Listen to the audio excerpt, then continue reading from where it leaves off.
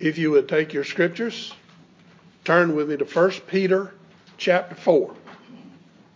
1 Peter 4, we'll be reading the entire chapter. 1 Peter 4, if you would give ear to the reading of God's word. Therefore, since Christ suffered for us in the flesh, arm yourselves also with the same mind. For he who has suffered in the flesh has ceased from sin, that he no longer should live the rest of his time in the flesh for the lust of men, but for the will of God.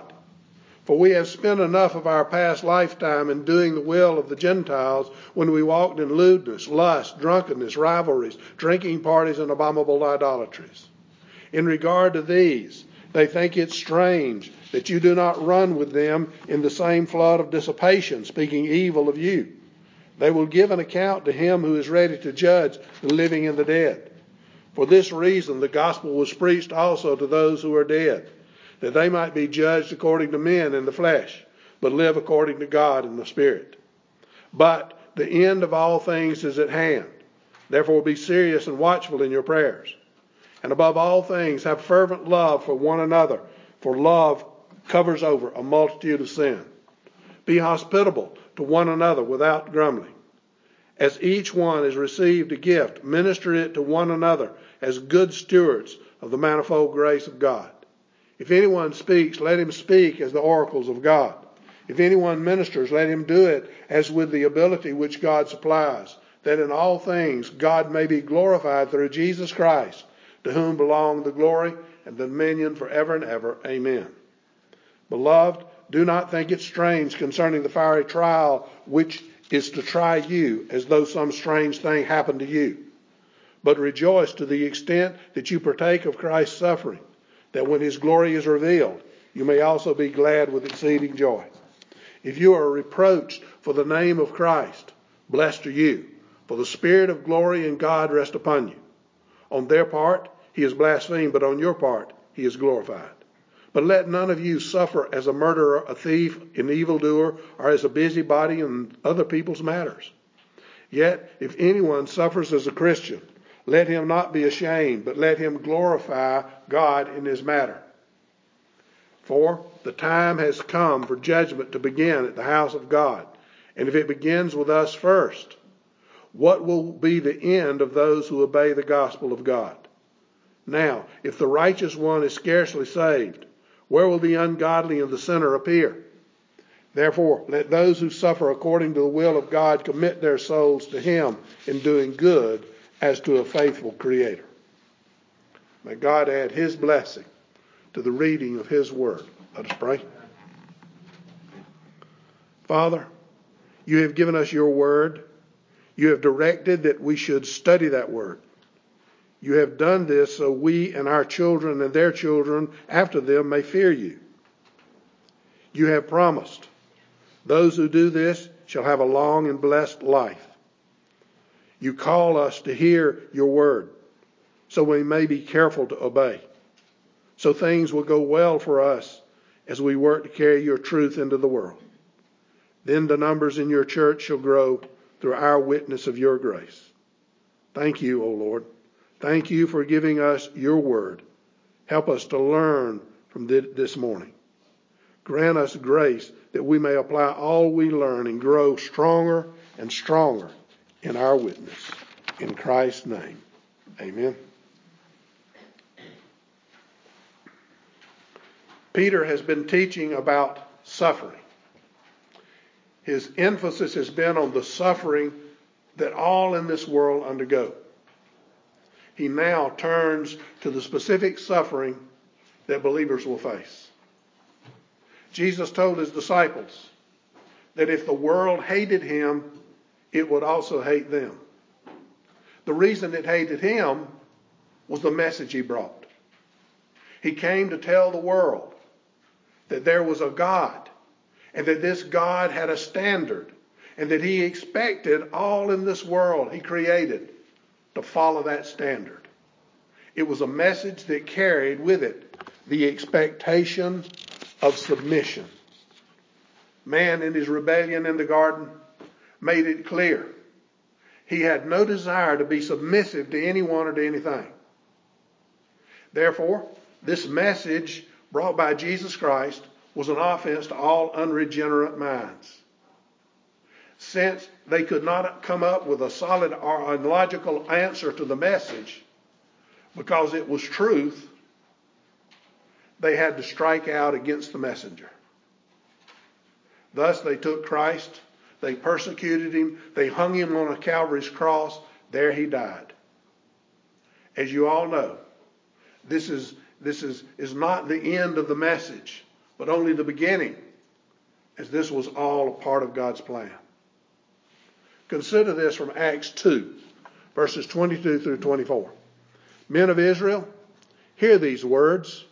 Jesus of Nazareth, a man attested by God to you by miracles, wonders, and signs, which God did through him in your midst, as you yourselves also know, he being delivered by the determined purpose and foreknowledge of God, you have taken by lawless hands, have crucified and put to death, whom God raised up, having loosed the pains of death, because it was not possible that he should be held by it. God had planned. He had planned from the very beginning, before the foundation of the world was laid, that Jesus would come into this world. He would come to deliver this great and wonderful message of love and hope. He had also planned how Christ would fulfill all the requirements of the law on behalf of his people. God knew that men would not hear or believe the message unless he first delivered them from the darkness of their sinful flesh. So he chose a people out of the mass of sinful flesh to give them new hearts.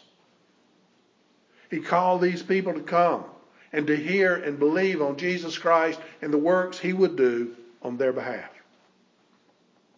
He also commissioned them to the work of carrying the message to a lost and dying world. He made them into reflections of his only begotten Son. With this would come the blessings promised in the Word to all who would be obedient to his commands. But there would also come the same suffering and persecution that Christ had endured.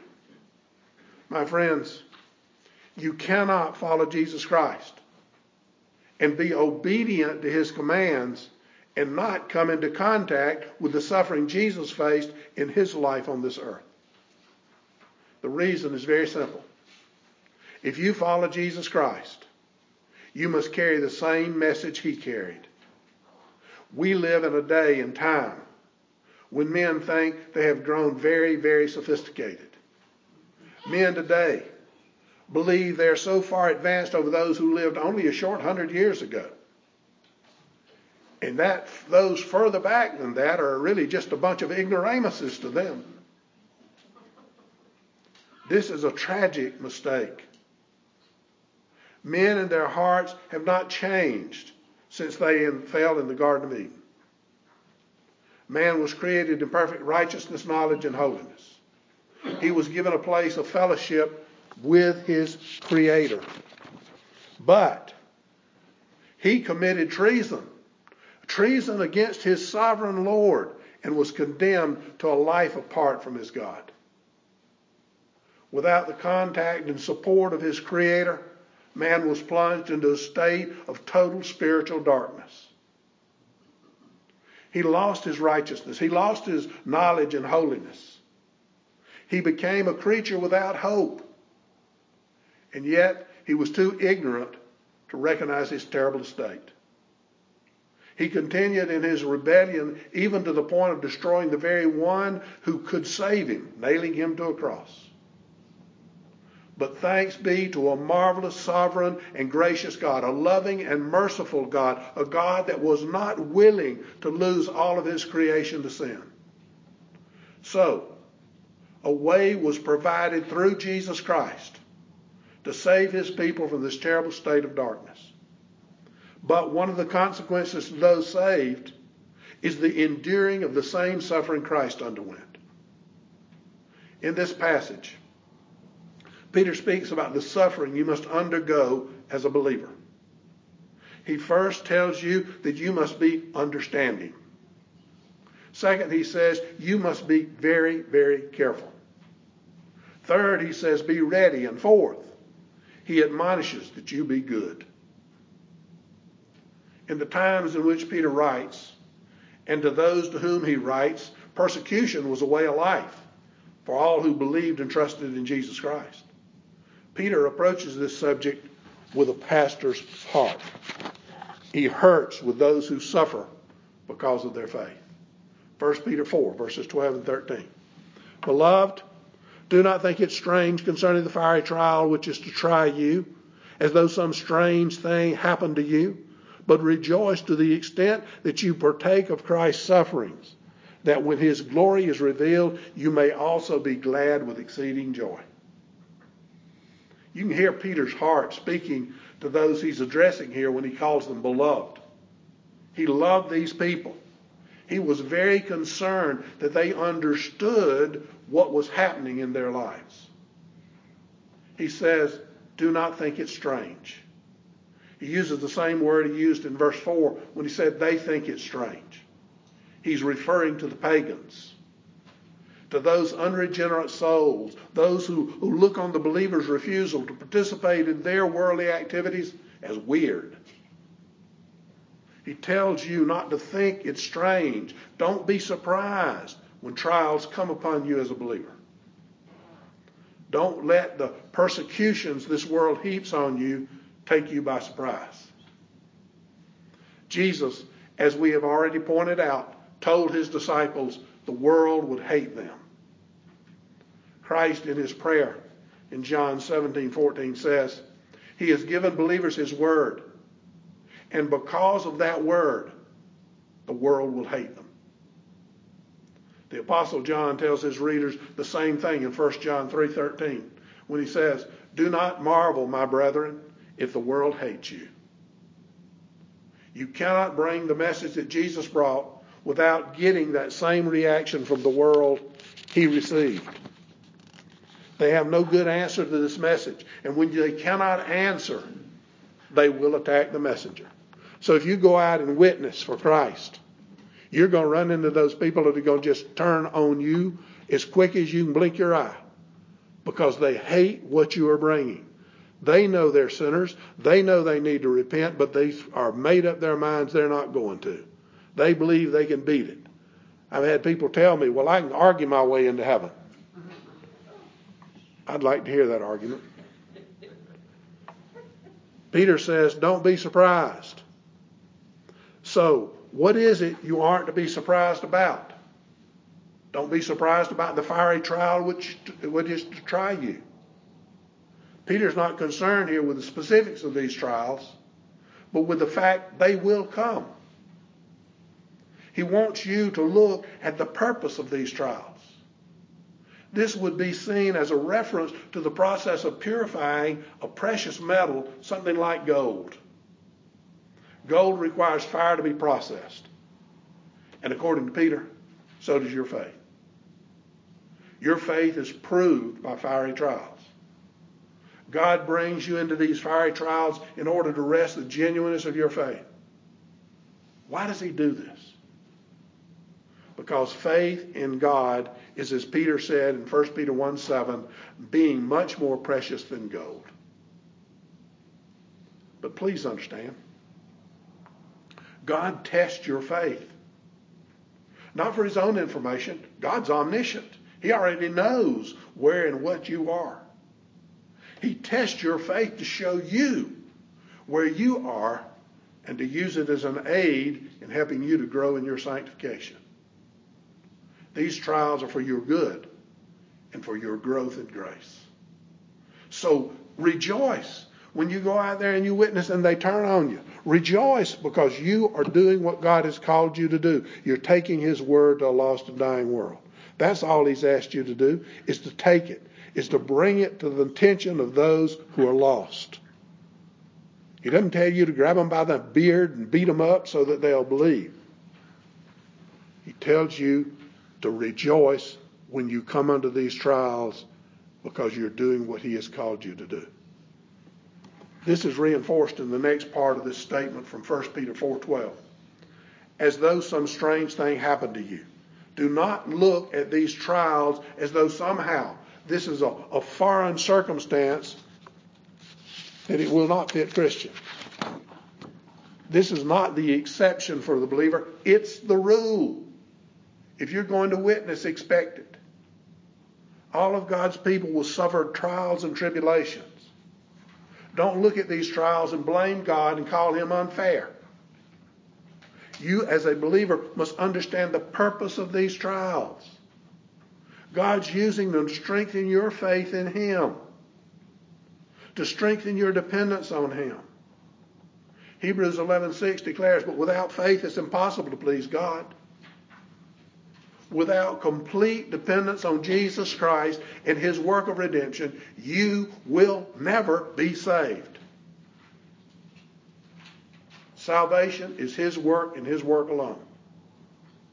Your responsibility is to recognize your complete lack of ability and to place your complete trust in him and in him only. Therefore, you need to understand the purpose of trials. Jesus gives some insight into this in Matthew 5, verses 11 through 12. Blessed are you when they revile and persecute you and say all kinds of evil against you falsely for my sake. Rejoice and be exceedingly glad, for great is your reward in heaven. For so they persecuted the prophets who were before you. Peter says the same thing. 1 Peter 4:13. But rejoice to the extent that you partake of Christ's sufferings, that when his glory is revealed, you may also be glad with exceeding joy. Both Jesus and Peter say to rejoice in the face of suffering and under trials and tribulations. Why do you think they say such a thing? Because when you do this, you're participating in the sufferings of Jesus Christ. Please understand, this is not adding to Christ's suffering. It's very important. His suffering was finished in the completion of his humiliation. What you do never adds to his work. Your suffering as a believer has no atoning power. The thing Peter wants you to understand is that your suffering for the cause of Christ identifies you with him. Isn't that what we want? I want to be like my brother. I want to be like Christ. As you preach the gospel in his name, as you go forth as a witness for Jesus and you preach the gospel in his name and encounter affliction because of your identification with his message, you are participating in his suffering. Acts 5:41. So they, the apostles, departed from the presence of the council, rejoicing that they were counted worthy to suffer shame for his name. This was Peter and John. They had been whipped because of their allegiance to Christ. They had healed a man, and they had given him the gospel, and the Sanhedrin didn't like it. They wanted them to stop, and they ordered them to stop. But they considered it to be a great blessing that they were suffering for their Savior. That the Savior saw them as worthy of suffering for him. Don't you want that in your life? Don't you want Christ looking at you and recognizing you? Listen, we all got sin. Don't get caught up in the fact you got sin. You can always ask Christ to forgive you and he'll forgive you. That's one of the wonders of Christianity. But when you go out to witness and you begin to get persecuted for it, look at it as being a great honor because Christ is sending you where you will suffer as he suffered for bringing the truth of the Word of God. We should all want to be placed in a situation where God would consider us worthy to suffer for his name. Why would anyone want to undergo such suffering? Again, Peter says in verse 13, you need to understand. You want to do this so that when his glory is revealed, you may also be glad with exceeding joy. Here's the final reason for joy shown in suffering. To be a participant in this suffering for the sake of Jesus Christ and his name means to be a participant in his glory when he returns. It's in the Greek expressed as to indicate the double joy. And you'll see it translated as exceeding joy or as overjoyed. Here is what you want to understand as you face these terrible trials and tribulations that's thrown at you. That by those who do not believe, you're being shown worthy. That person's making you worthy. He's attacking Christ in you. These trials, this suffering, is designed by God to ensure you continue growing in faith and in dependence on Jesus Christ alone. It also means that joy will fill your heart, so that these trials you are being prepared to witness His glorious return and to be made a part of His eternal kingdom. Peter adds in 1 Peter 14, if you are reproached, and that's 1 Peter 1:14, if you are reproached for the name of Christ, blessed are you, for the Spirit of glory and God rest upon you. On their part, He is blasphemed, but on your part, He is glorified. What joy. What joy this should bring to the heart of anyone who hears the gospel message and places their trust in Jesus Christ for their salvation, because this is the hope and the only hope that can bring eternal life. Peter next says that you must approach this understanding with great care. 1 Peter 4:15 and 16. But let none of you suffer as a murderer, a thief, an evildoer, or as a busybody in other people's matters. Yet, if anyone suffers as a Christian, let him not be ashamed, but let him glorify God in the matter. In the early years of the church, there were those who wrongly sought to be martyred. They thought such a death would ensure that they would be accepted before God. They saw it as a work that can please God. They were mistaken. Many who were not true believers would claim their punishment was because of their faith. Peter says, you will not fool God with such misrepresentations of the facts. You must be sure that you are truly suffering for Jesus' name and not for your own crimes. I think of those today who are attacking and killing people that differ with them in the name of God. Those that attack politicians that they disagree with.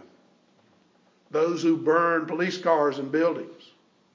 Those who go out and kill people simply because they look different than they do.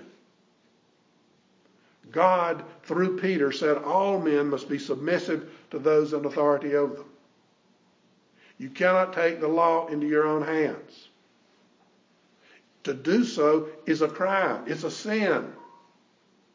And what you suffer for such wrongs does not bring rejoicing or reflect the glory of God. Submission to authority, as Peter has so ably pointed out, is paramount to living a good Christian life. To commit crimes is in the misguided idea that you're helping God only brings ridicule of His message and contempt of His word. Peter takes this even further when he adds in verse 15, or as a busybody in other people's matters. It's not just violent crimes, it's not just civil unrest that you must avoid, but it's also social sins such as being a busybody or a gossip. Now I know none of us like to hear this. I know here in this group nobody ever does that. These sins are very serious. They're serious because they are sins that bring up evil within the body. They cause distrust and disturb the peace. You know, I used to wonder what was so bad about gossip until I began to understand that's what destroys the trust we have between ourselves as members of the body. We need to get rid of that. We need to purge ourselves of it. It's not easy to do. Peter takes this even further when he adds in verse 15, or as a busybody in other people's matters. It's not just, well, we've already covered that. It's not just crimes, but it's a sin. If you're found to be guilty of these sins, you cannot call the punishment meted out against you persecution. You will have to bear this punishment for yourself, and there will be no glory in this for you at Christ's return. Please don't misunderstand this. Peter does not mean that Christ's sacrifice is not sufficient to cover the sins. It is. But once you are under his blood, once you're saved, to go out and commit these sins leaves you without protection against the authorities of this world. It also has no justification under God's commandments.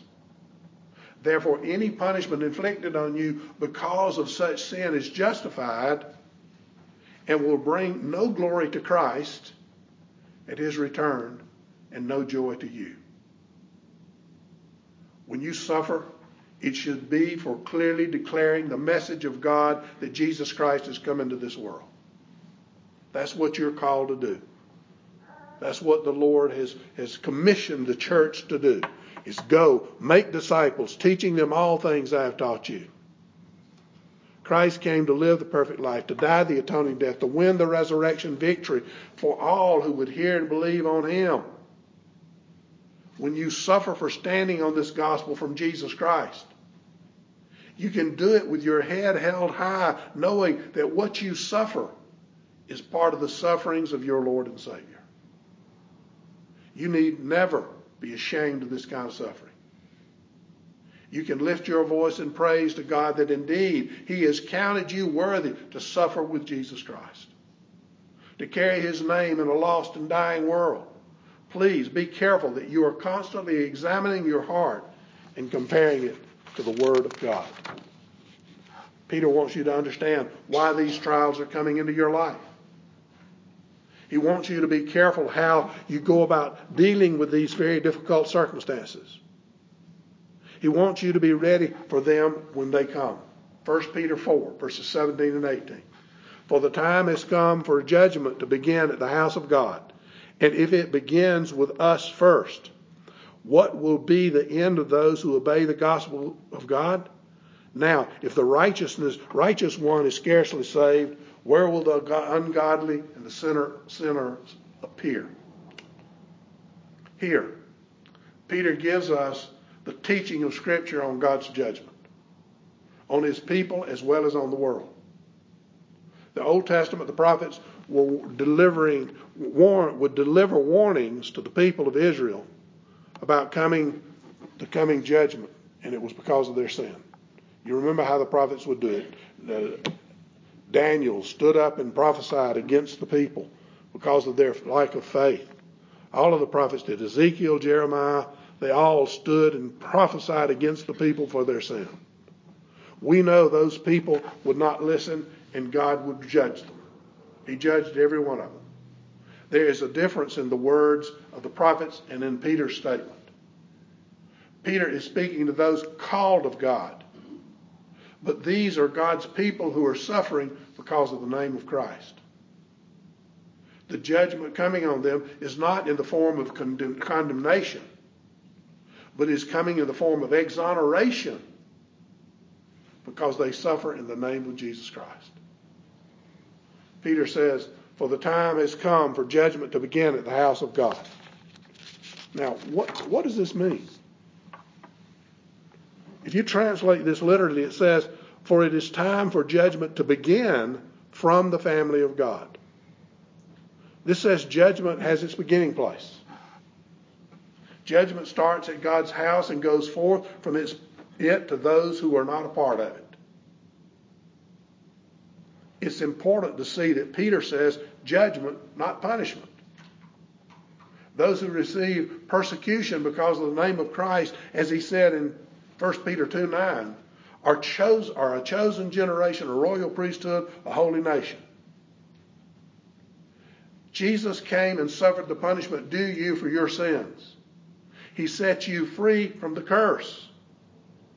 Therefore, God will never eternally punish you because of Christ. God made it possible for you to escape condemnation through the remission of your sins. He draws you to himself through the suffering you undergo in the name of Jesus Christ. You're judged in Jesus Christ. Jesus, having lived the perfect life, died the atoning death, and won the resurrection victory, provides for all of his people a perfect judgment. Doesn't it sound wonderful? You're going to come before God with a perfect judgment. How can you be ready in this? By placing all of your faith, all of your trust, all of your hope in Jesus Christ and his works alone.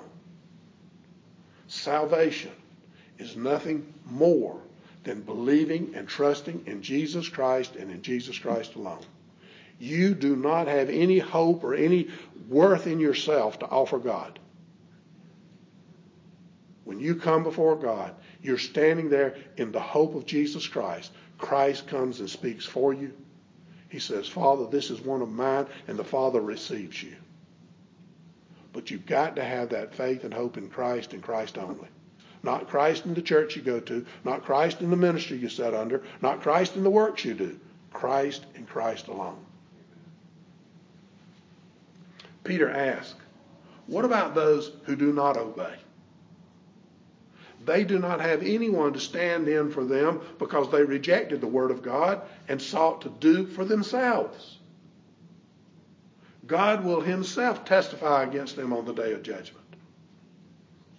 There's no hope whatsoever for those who refuse to hear the gospel message. For those who believe in Jesus Christ and his work of redemption. Peter declares in 1 Peter 4:18, if the righteous one is scarcely saved, where will the ungodly and the sinner appear? It's hard for the righteous to be saved. Is it? Yes, it is. You cannot save yourself. The only salvation is found in Jesus Christ. He declares in John 14:6, no one comes to the Father except through me. He also explains in John 6:44, no one comes to the Son unless the Father draws him. Salvation is by grace alone, through faith alone, in Christ alone. No one can save themselves. If it's impossible to save yourself, then you are totally dependent on God for your salvation. What will be the end of those who never know God and acknowledge their dependence on him? Peter leaves this as a rhetorical question because the answer is so self-evident. They are eternally lost and without hope. Therefore, it is extremely important that all who name the name of Jesus Christ be ever diligent, ever ready to be examined in their hearts on a regular basis against God's Word. Do you read God's Word every day? You need to be, because you need to be comparing your life to what God's Word says. And I assure you, you'll never get to the point that it won't give you some new truth. What will be the results of these regular examinations? Verse 19. Therefore, let those who suffer according to the will of God commit their souls to him in doing good as to a faithful Creator. Please remember, Peter is writing this letter to those who are believers, not to unbelievers. His audience is made up of people committed to God's Word and living lives of suffering and hardship because of their commitment to Jesus Christ. The Word, therefore, brings us to the conclusion of this matter. Peter has taught already that nothing happens in the life of a believer without first being God's will, for we know God is in control of all life circumstances. As believers, it is uncommon to find many struggling with the idea of their circumstances being unfair. You ever been there? I have. I think we all have at one time or another. If this fits us, please do not lose sight of God's purpose for your life. I assure you that in his providence, he is molding you into the image of his Son. This is what is behind Peter's words of encouragement. There are two things Peter wants every believer to do. First, believers are to commit their souls to him in doing good as to a faithful Creator. Here's the key to living a Christian life in any circumstance: commitment and submission. As a believer, you are called to submit or commit to God's purpose for your life. Once you acknowledge Jesus Christ as your Lord, you are no longer the one in control of your life, as if you ever were, but you were deceived into thinking you were. Now you know the truth. The life you live is not your own. You belong to Jesus Christ. Peter says, commit yourself to your faithful Creator. God made you. You are the clay, He's the potter. He has shaped and fashioned you into what He wants you to be. For the believer, that process has not ended. It has only begun. Through the trials and suffering of this life, you're molded into the image of Jesus Christ. Second, Peter says, commit their souls to Him in doing good. This confirms what he first calls you to do, commit. The believer, the one who truly gives himself to God, the one who doesn't just play the martyr, but commits his whole being to pleasing God, will show the commitment through his actions. Peter has said believers should be holy because God is holy. This Christian life is an expression of the character of our God. We are called to be imitators of God. We are to die to self and live for Jesus Christ. We are to reflect His glory in each and every act, word, and thought that comes from our hearts. We are to be good, for our acts reflect on His name. Peter started this section with his teaching on submission and then went into the teaching on suffering. I hope you can see how closely related these two ideas are. You cannot be a part of this world and be submissive to its dictates without coming into suffering. You cannot avoid suffering when you are carrying the message of Jesus Christ. And you cannot properly carry that message without submitting to those God places over you, be they friend or foe. If there is one thing that I hope you will see from these messages, it's the need to stand firm before this world. Not to waffle, but to testify of Christ and stand fast on that.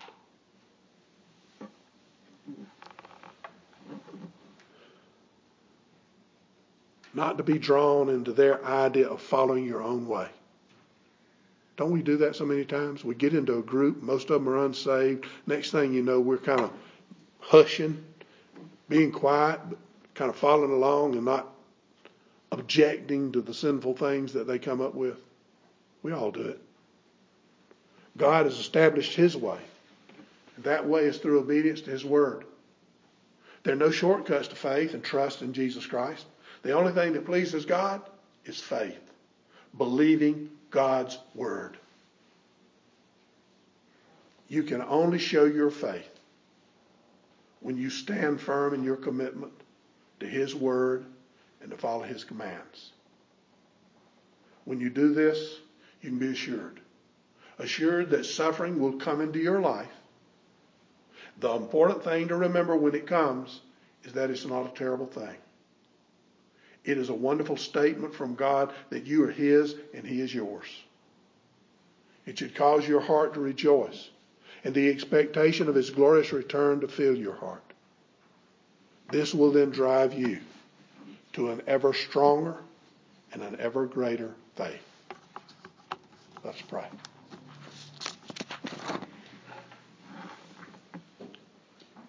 Gracious Lord, we come to you this morning to worship you in all we do. We know we are dead in our transgressions and sins in which we used to live. We once followed the ways of this world. We lived among the wicked and sought to satisfy ourselves with sinful things. We were by nature children of wrath. But because of your great love shown to us in Jesus Christ, you who are rich in mercy made us alive in Christ. And by your grace we have been delivered from sin, Satan, and death. You did this to show your incomparable riches and to express your kindness to your people. Thank you, Lord. Thank you for your grace that saves our souls. We praise you. In Jesus' name, amen.